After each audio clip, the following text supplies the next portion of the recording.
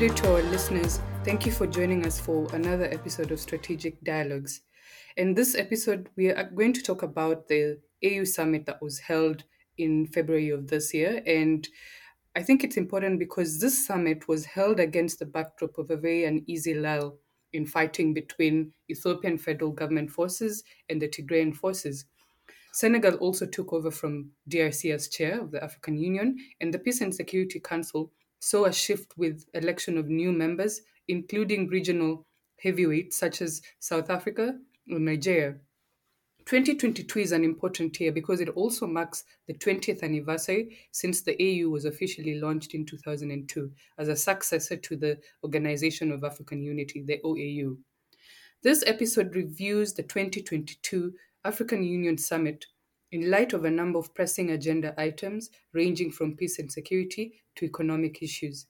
We want to take stock of wins and stumbles in the AU's 20-year history. We want to gauge what is likely to dominate the agenda, including very high-wire transitions in Chad and in Sudan, and more than a dozen elections scheduled on the calendar, and the interesting phenomenon of a resurgence of coup, among other issues.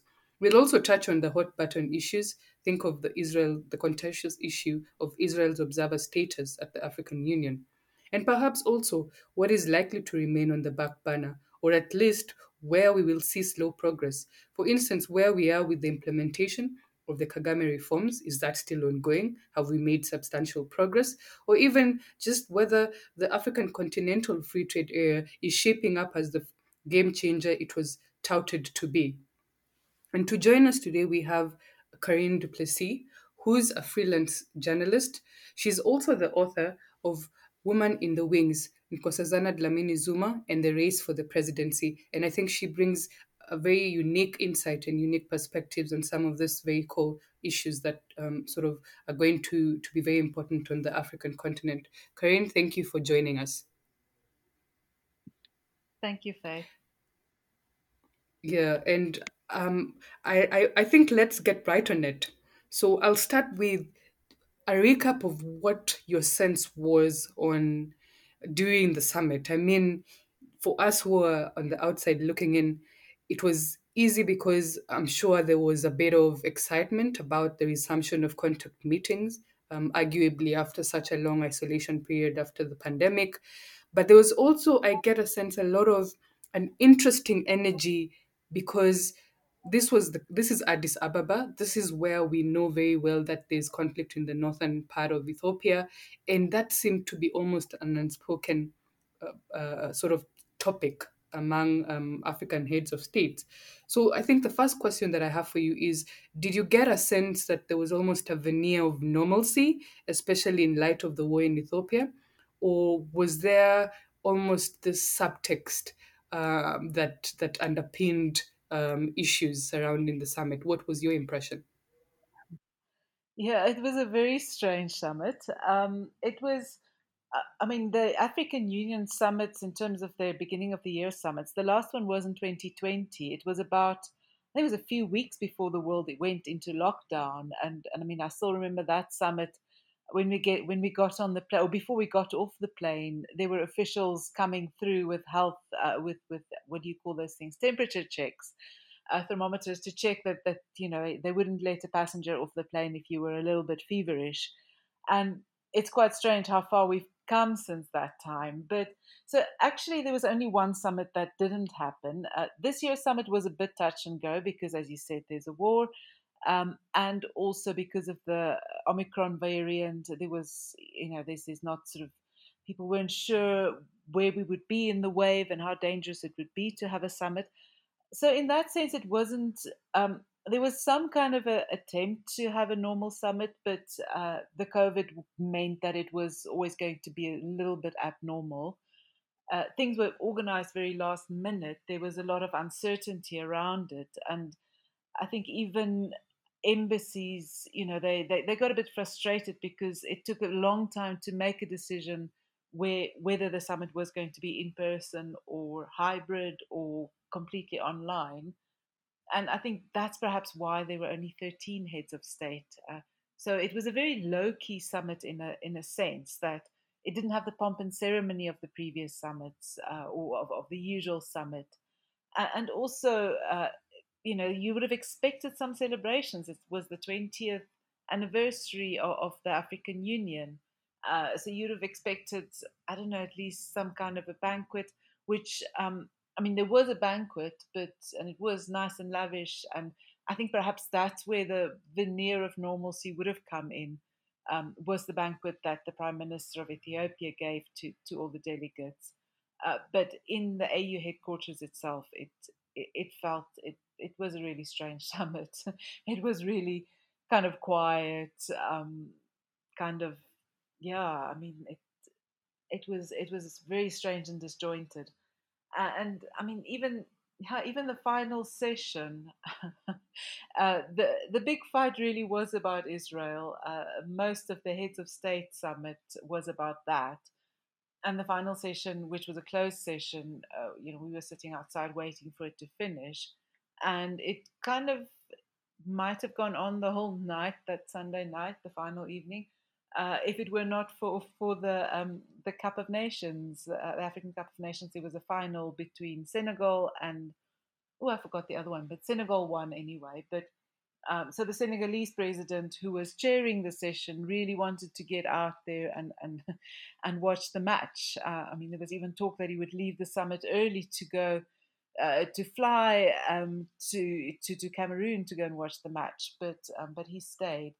So it was a very unusual summit, um, and it just didn't feel like we're back to normal. But there was an attempt to go back to normal. I mean, I think even the COVID tests. There were COVID tests before this. Before you could go into the venue, you had to go past the COVID test station to do a rapid test, and we were all given special masks to go in there. And I think in that regard, I mean, perhaps that was one of the most successful aspects of the summit, was that it didn't become a super spreader, that it was very COVID compliant, and that everybody was kept very safe. So I think in that sense, the AU did well, and I think perhaps we'll talk about their COVID strategy a little bit later. But yeah, I think that was a successful aspect of the summit, but it did make it feel very unusual, and very kind of thinned out in a way. Yeah, it's interesting you say that because I was also trying to just glean through some of the more prominent speeches. So obviously, with incoming chair of the AU president, Senegalese President Macky Sall, just to see what there was a lot of speculation about what would now be the priorities for this year's agenda. There was also I also wanted to go through some of the Peace and Security Commissioner Bankole Adeoye's remarks to see what exactly would dominate the agenda in terms of also the peace and security angling. And for like you're right in saying that, for instance, one of the rightfully so one of the more dominant subjects from the perspective of the incoming AU chair was that there would be more priority on the move to sort of accelerate vaccine manufacturing, so ensuring that Africa has access to more shots. There was also he also touched a bit on the question of the need to pay closer attention to counterterrorism, particularly the spiraling threat of jihadism in the Sahel. And it's why I'm bringing this up. It's interesting because also the choice of this year's theme. This year's theme was building resilience in nutrition on the African continent, accelerating the human capital, social and economic development. So quite a mouthful there. But what struck me was in the aftermath of the summit, there was very interesting reactions from a lot of some of the analysts I follow. And one of them pointed a particularly salient point. He said, interesting or ironic that the theme is on food security and nutrition, but in Ethiopia itself, it's now a well known fact that there is danger of mass starvation facing particularly the population in Tigray because of the humanitarian blockade. So I just find it almost it's an ironic twist that on one hand in Addis you're talking about food security and nutrition, but a few kilometers, 1,000 kilometers up north, you have a very real risk of mass starvation of the population. Yeah, that was, I mean, that aspect of the summit was a very interesting one.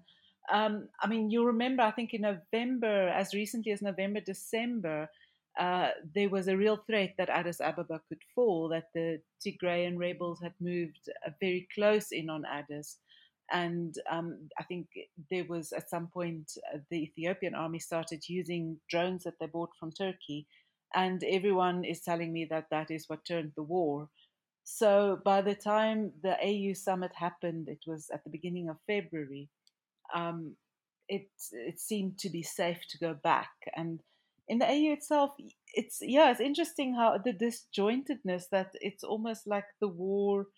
I mean, it was mentioned, and I think the Prime Minister, Ethiopian Prime Minister, also mentioned it, but it was kind of used for diplomacy purposes. For he basically said um, I can't remember his exact words, but he thanked people for showing confidence in Ethiopia. You know, those who turned up showed confidence in Ethiopia, showed confidence in the, I guess, the way he pushed back the rebels. And even the AU itself, there was never, unlike the Western embassies, there was never a blanket kind of a message going out to ambassadors to withdraw their non-essential staff to repatriate them. I think Zambia is the only one that I could remember that made an overt effort to repatriate their staff. And it was always seen as, you know, like if you stayed, you have confidence in Ethiopia as a host. But the famine, I mean, it's a very, or the blockade of the Tigrayan province, preventing um, food and I think supplies, medical supplies going in there.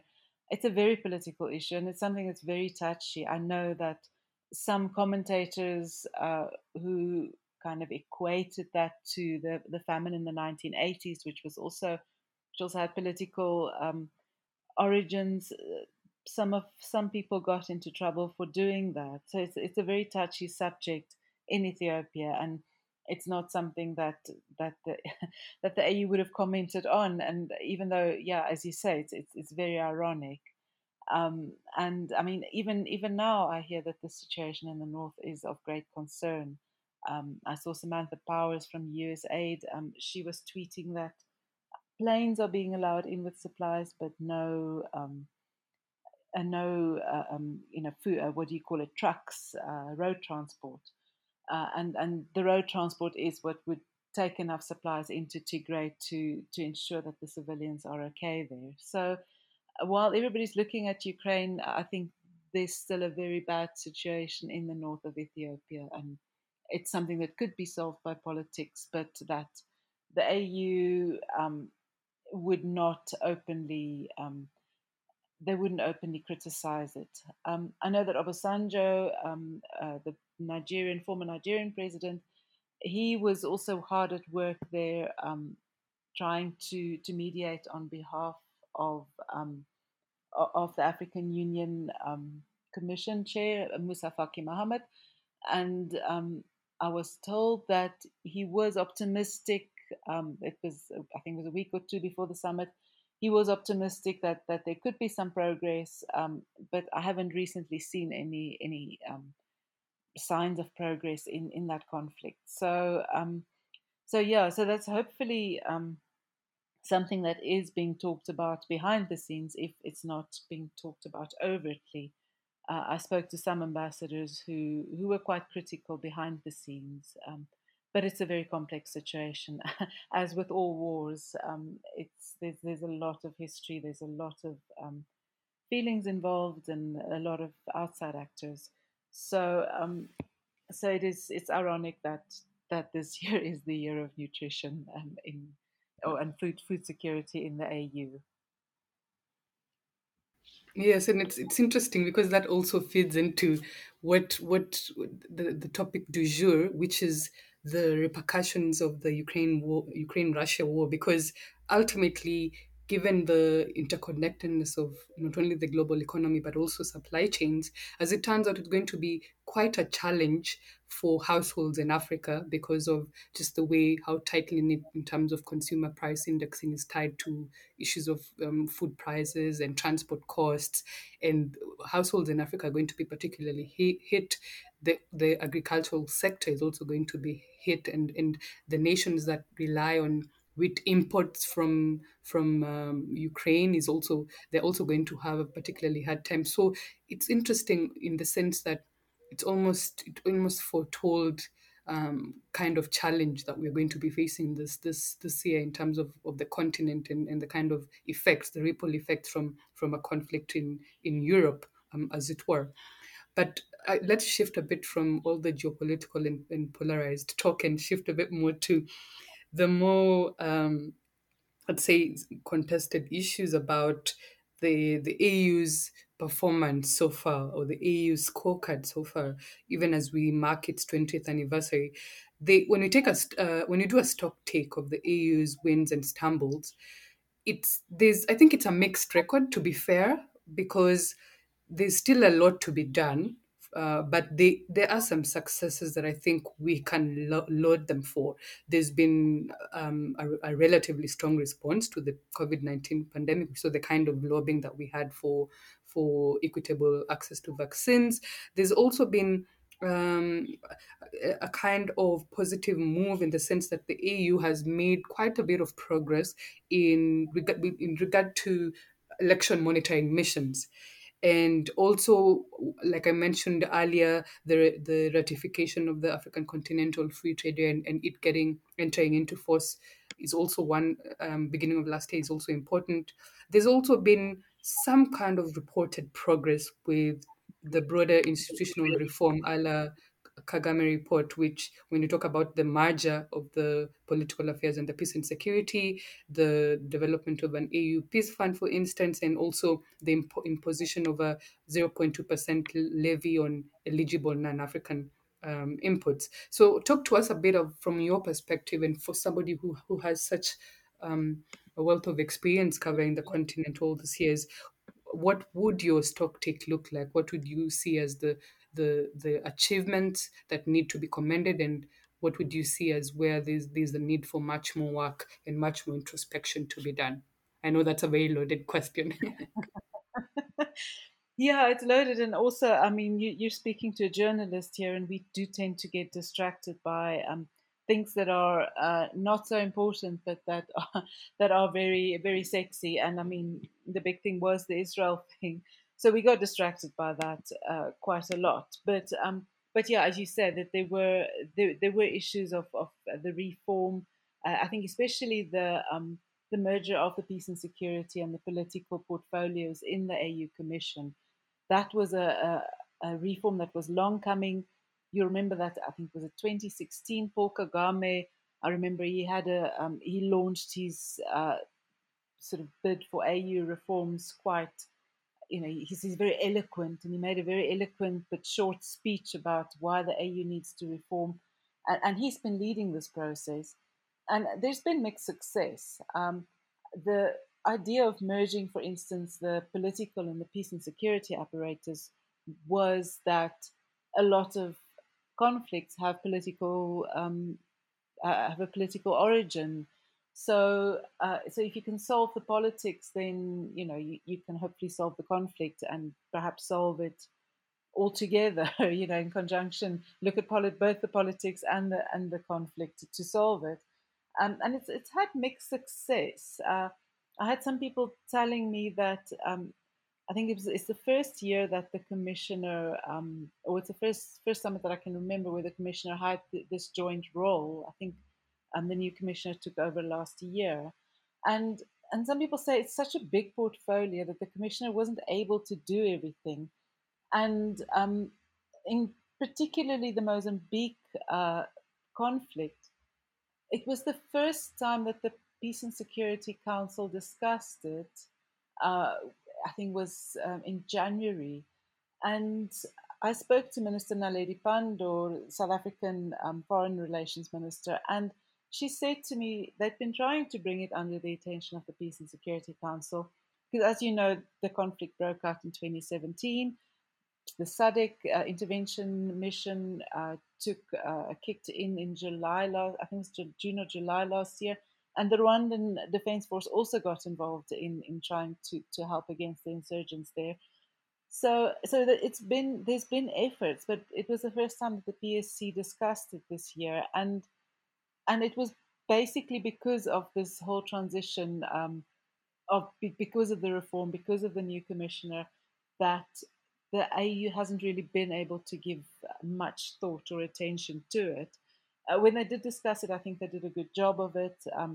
They looked at the funding, where they could help with the funding, with the resources, and so on. So I think it would be interesting to see where that goes, where that portfolio goes, and if it is any more successful than in the past.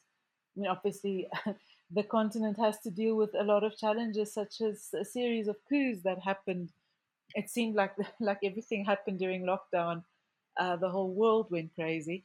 Um, but it was in. I think Mali had two coups. I'm trying to think off the top of my head now. There's been issues in Sudan that have been unresolved, and and I mean a lot of these have political consequences, political origins, and perhaps also political solutions. So in that sense, perhaps maybe this year the AU will look at that, and it would be a test for the AU as to whether they can successfully um, intervene and get the countries back on course, and get Sudan to have elections and Mali to have elections. There's big issues there. So that has had mixed success. I was very surprised not to see Paul Kagame actually come to the summit this year, because he really likes to come and make, especially with regards to his reforms, he likes to come and push it and make a speech. And I think he made a speech virtually via video link this year to the closed summit. So we didn't see any of him. And I also know that there's been some hostility about his reforms. Some of the bigger countries are saying, "Oh, Rwanda's coming, throwing their weight around in the AU," and I think that's perhaps one of the reasons why some of the reforms have not been taken up uh, with with with so much enthusiasm, or why some of it's been, I think like the reform of the commission, it's taken a while to effect. Um, but yeah, I mean, I think the peace and security one would be the one that we watch. There's been also talk about reforms with regards to funding the AU, with regards to a special levy for goods coming into the continent. I'm not sure where that is actually. I didn't hear anything about it at the recent summit.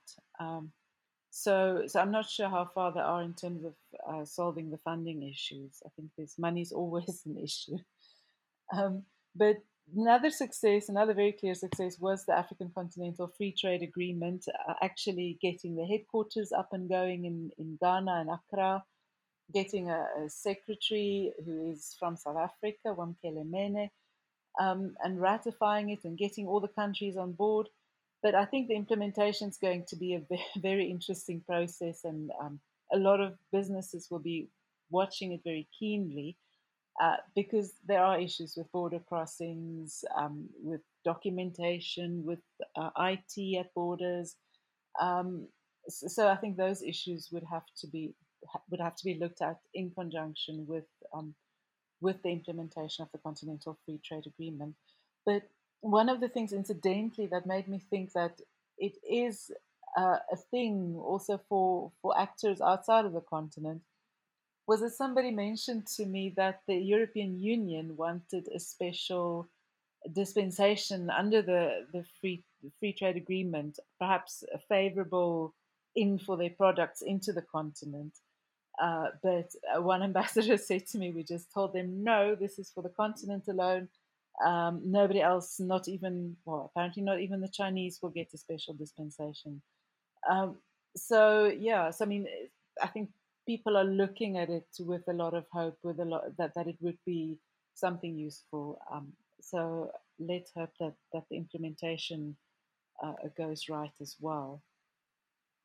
And in terms of election monitoring missions, I, I think that I mean, it's also again under lockdown. There's not been a lot of physical elections. A lot of election missions have been cut down in terms of staff because of fears, COVID fears, because of funding issues.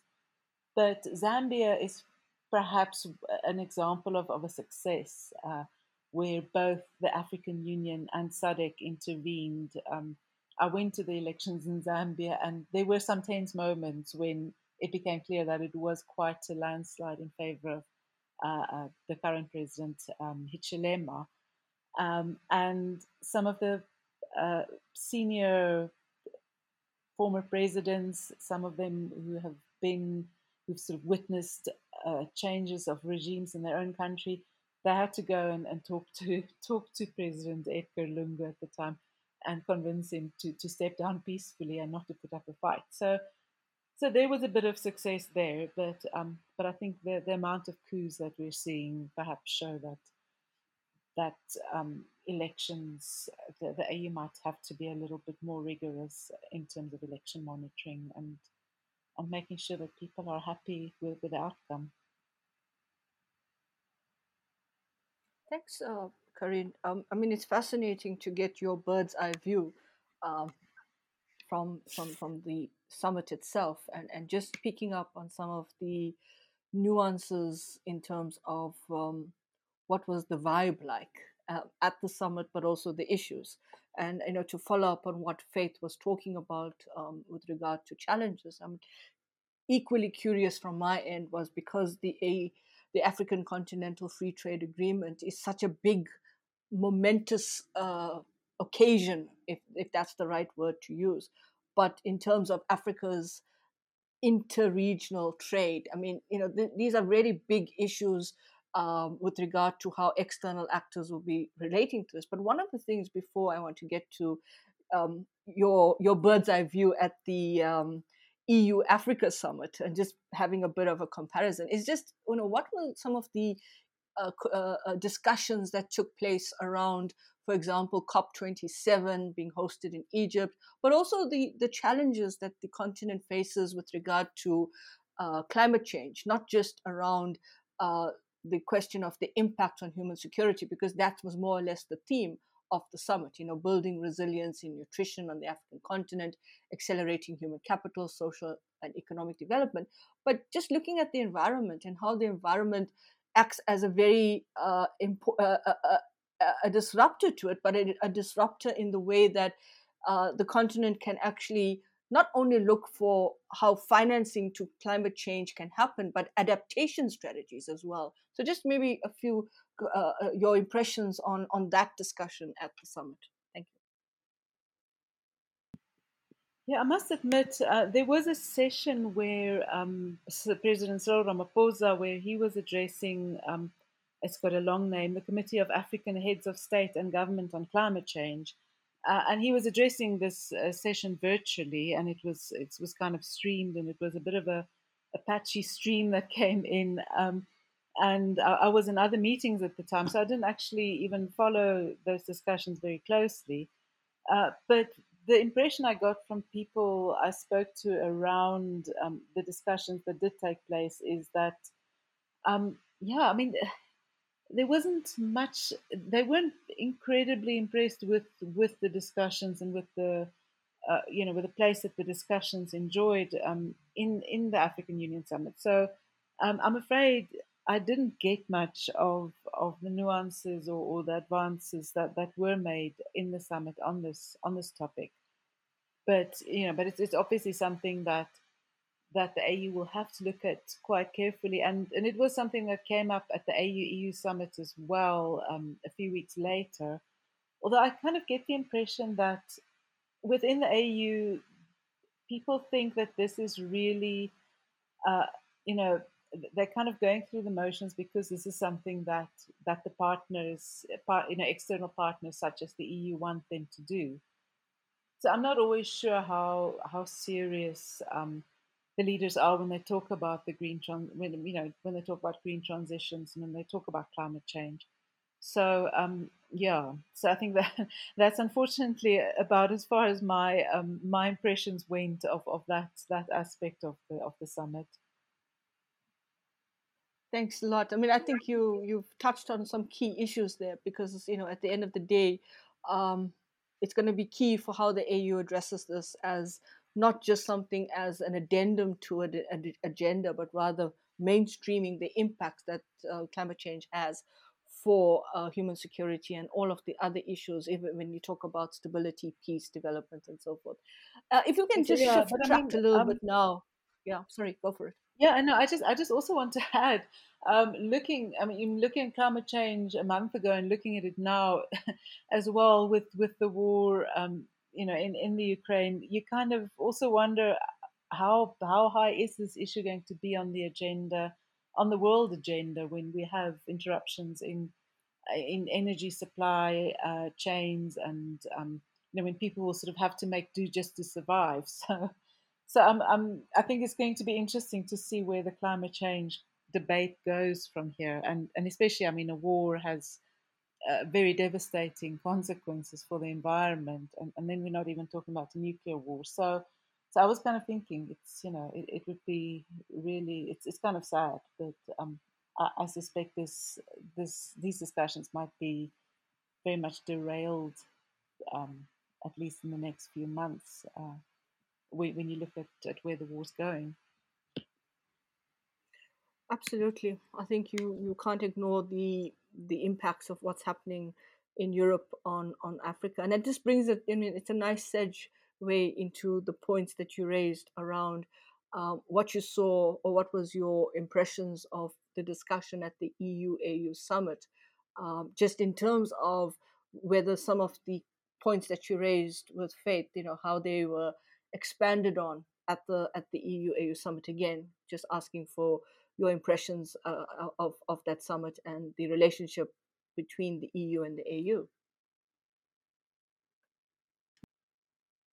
Yeah, I think the summit, it was interesting that, I mean, my overarching big impression of the summit was that the AU was speaking and the EU was speaking, and somehow their talk didn't meet in the middle.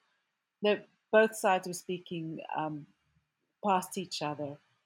I mean, I think the EU very much has this, uh, what do you call it, has this priority of green transition, climate change, whereas in the AU, a lot of leaders sort of feel, well, climate, we didn't contribute the most in Africa towards messing up the environment, and we just want to develop now. So infrastructure is very important to us.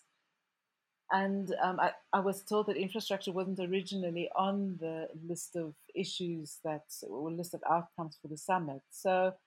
Um, so in that sense, I kind of feel it was a very strange. There was some strange sort of compromises on what was discussed, and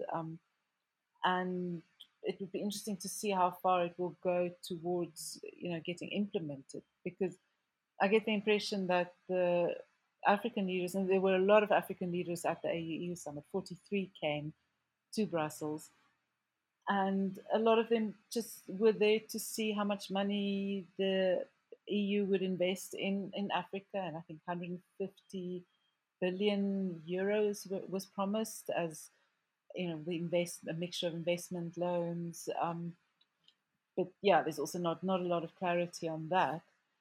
And in return, I think the EU was very much, they still, well, I think those might have changed now, but they were still very concerned about immigration from Africa, skilling people in, education and migration were sort of mentioned in one line, skilling people in their own countries in Africa so that they stay there and make a difference, and that they don't, see reasons to come to Europe. So that was an issue. I think also one of the big overarching themes was that the EU is competing. It sees itself as a competitor against China and other interests in Africa. And I got the feeling, I mean, many EU officials also said this, that they see China as a competitor, and they want to make a better offer to Africa than China. And mean, that doesn't sort of preclude working hand in hand with China, but they want to kind of keep um, African countries on side. And I think it was interesting. I mean, it wasn't an issue then, but it recently became an issue. This vote at the United Nations. It just showed how perhaps, I mean, I think the EU might have seen it as a bit of a failure to keep all those African countries on side, because I think 28 out of the 55 AU members, well, Western Sahara didn't vote in the UN, but 28 out of the 54 countries from Africa that's in the UN General Assembly, only 28 supported the resolution on Russia's aggression in the Ukraine, which kind of said to me that maybe 28 is on side with the EU, because the EU would have lobbied that position, but there's still a lot of countries that were not. So I think that within the EU was seen as a kind of a failure, um, a sort of negative outcome for them. Another thing that was a big issue at the summit was vaccines, vaccine manufacturing. President Cyril Ramaphosa, he's the AU's champion on COVID-19. He was campaigning for an IP waiver. It's been an issue that's been discussed at the World Trade Organization. Some European countries, I think amongst others, Germany, will not budge because there are companies inside Germany that are concerned that if intellectual property rights on some vaccines are waived, that they would lose money, um, their shares would become worthless. So countries like Germany don't want to budge, and I think in the place of that, the EU was offering, they were launching uh, what they called transfer hubs, technology transfer hubs, and they launched six. I think six countries were launched there as transfer hubs in Africa. Or there will be transfer hubs in six countries in Africa, and it was launched there at the EU summit. And yeah, so that was kind of seen as the compromise, but I still think that Ramaphosa spoke out quite harshly about this IP waiver, and saying, well, we also want the power in Africa to determine our own fate when it comes to vaccines, when it comes to the manufacture of vaccines. Um, and this won't be, this won't last forever. This will just be for COVID, for a limited time period. Um, but the EU wasn't budging. And that was also an issue that I kind of felt both sides were speaking past each other on that. And I mean, obviously, this issue will have to go back to the World Trade Organization. It will have to be negotiated there. So there's no outcome on that as yet. But I'm not sure that any progress was made during the EU summit on the lobbying in that regard either. Yeah, it's interesting that you say that, Thanks. Karen, because it seems then we are sort of locked into this geopolitical rivalry, and it's almost as if a lot of the attention that we've seen being paid to the continent is looked at through that geopolitical prism, and it begs the question about, amidst all the growing attention by external actors. I mean, we have this kind of format where it's Africa plus one summit, and now you have this pledge by the EU, the EU's global gateway, being seen as a counter to China's BRI on the continent. You have the G7, the Building Back Better, also that's being poised as a counter to Chinese imprint on the continent. So it's a very interesting geopolitical sort of game that we are playing in terms of the actors on the continent. But it raises the question about,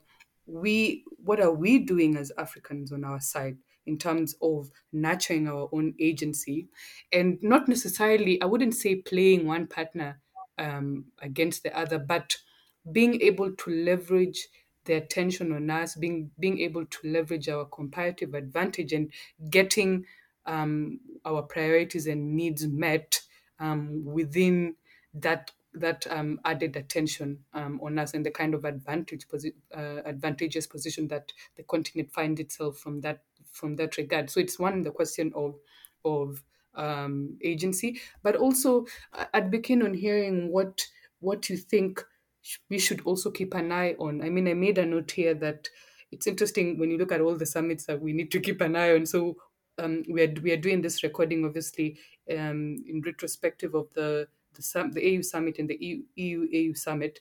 But interestingly, also is the upcoming Saudi Arabia Africa summit that's going to happen. And I know there was a planned Russia Africa summit that was supposed to be in, I think, October or November of this year, but obviously for obvious reasons that might not happen. So just talk to us a bit about the African agency situation, the choice of strategic partners for Africa, and just the kind of maneuvering room that Africa needs to shape for itself. Yeah, no, that's strategic maneuvering. That it was a question I kept on asking at the EU as well.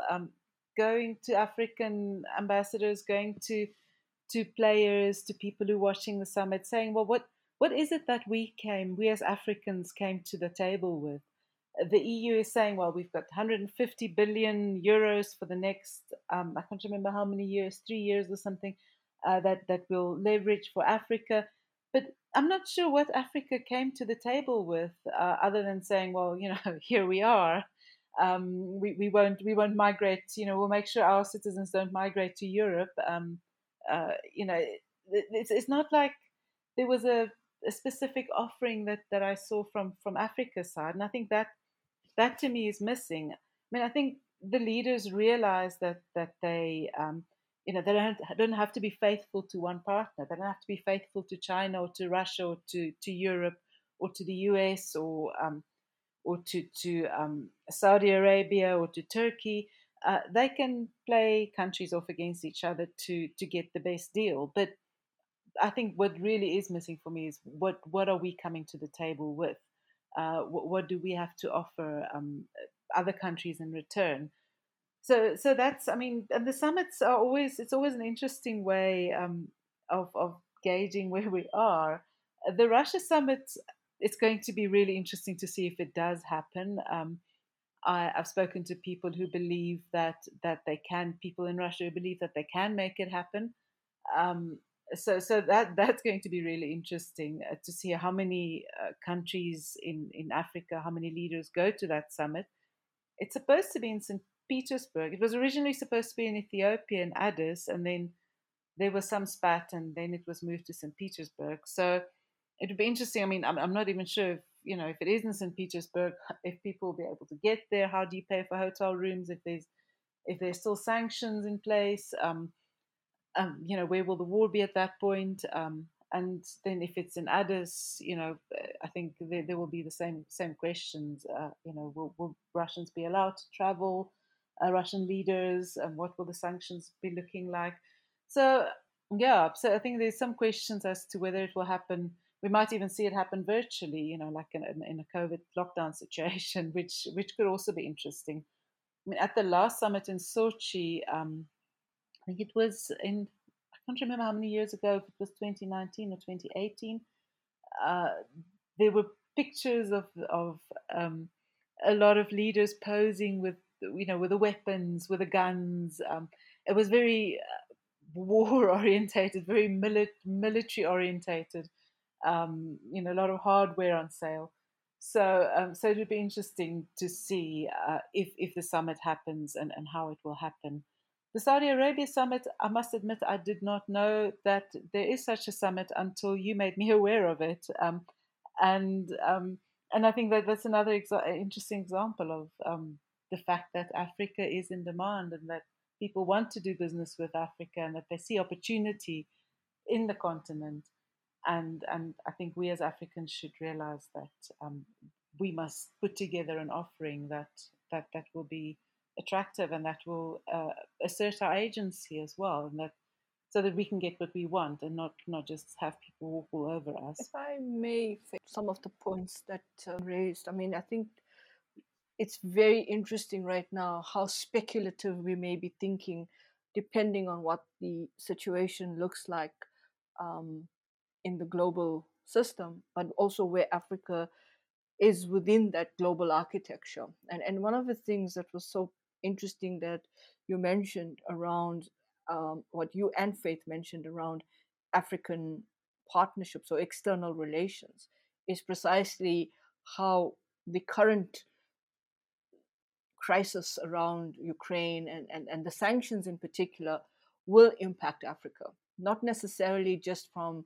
looking at it from a geopolitical impact, but also in terms of the geoeconomic and the other strategic considerations when it comes to the commercial aspects of trade and so forth. And to this, Karan, I think I may be putting you on the spot here, but I think I just want we probably would like to just get your sense of how these issues will become critical for the AU in July. So we're doing a kind of stock take of what the AU looked at in the summit that took place in January or end of January, February, and just what a kind of midterm review would be like, where the AU is. And the one point that struck me, and maybe a very small one, but if I heard you correctly, you said 13 African heads of state went to the AU summit in Addis Ababa, and 43 heads of state went to Europe. I mean, that's fascinating in terms of the impression or the optics that creates as well. So just a bit of a kind of forecast of some of the issues that you saw in Addis, you picked up in Brussels, and of course going forward to the midterm kind of summit for the AU. Thanks.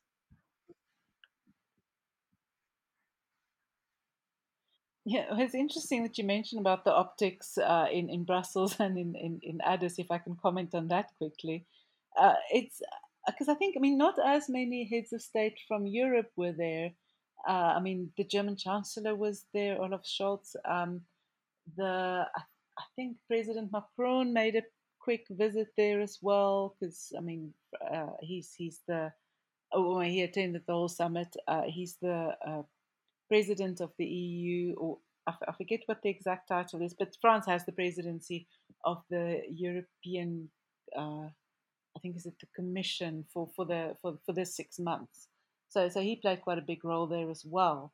But other than that, it was really a summit of 43 African heads of states coming to Brussels, and there was no. There was a little bit more certainty around the Brussels summit. There's obviously not a, well, there wasn't a war in Europe at the time, um, but the COVID situation also made it a little bit uncertain. So yeah, it kind of showed, if people vote, if leaders vote with their feet, it kind of shows what they regarded as important. But casting forward to a mid-year summit, I kind of feel like I did at the start of the COVID-19 lockdown, when we realized we might be in lockdown for longer than 3 weeks. It's, like whatever you say is going to happen tomorrow might change in a week's time. So, but I definitely think the war, the Russia Ukraine thing, where leaders side in this whole Russia Ukraine thing, I think that will come up, and also how Africa can sort of align its businesses, its exports. I mean, I think Russia, I already hear talk that Russia might want to look to African companies in a as a way to get past the sanctions imposed by the West, because there's some agreements between African countries and Russia for exports and imports that might not be affected by the sanctions. I'm still not sure if anybody is sure how that will work. But trade between Russia and many African countries, it's not as big as trade between the European Union and many African countries. I mean, I'm thinking of South Africa, of which I know a lot more of, obviously. Uh, I mean, the Russian trade is I think it's a billion. Is it a billion rand both ways or something like that? So it's not massive, but that would be interesting to see if if Russia reorientates its trade and its business towards Africa, how it will be done, and how how we'll pay for it. How they will pay for it, and how we will pay for it, because the ruble is worthless at the moment. Um, so yeah, so I think the AU summit will be a stock take of that. There's of course the situations in Africa, the coups that are happening. That's an ongoing crisis, and terrorism is becoming a bigger and bigger worry as well. I mean, especially West Africa, and I think Macky Sall, as the AU chair, he's particularly preoccupied with that as a domestic issue for himself. I think he's facing an election.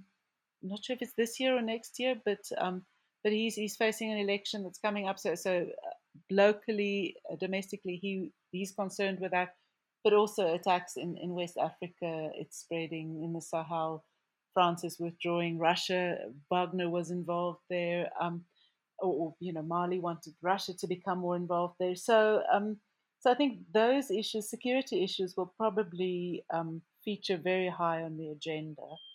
The Mozambique insurgency might also feature more and more um, because there's talk that it might spread or that it will not go away as quickly as we thought. Um, so I think crises will be high on the agenda, and also funding peace missions, funding the intervention force, the AU Peace Fund, for instance. I think they were waiting to get enough money to operationalize it, but I think there was a decision um, that the peace fund should they should the AU should start applying the peace fund. Um, so I think there's issues like that, and then the food security issue, as we mentioned earlier. I think by July um, we might see the effects of it kicking in: high prices for food, fuel. Uh, that leads to civil discontent. I shudder to think what will happen if we don't address it, and if these things spiral out of control. I think we're in for quite a rough ride.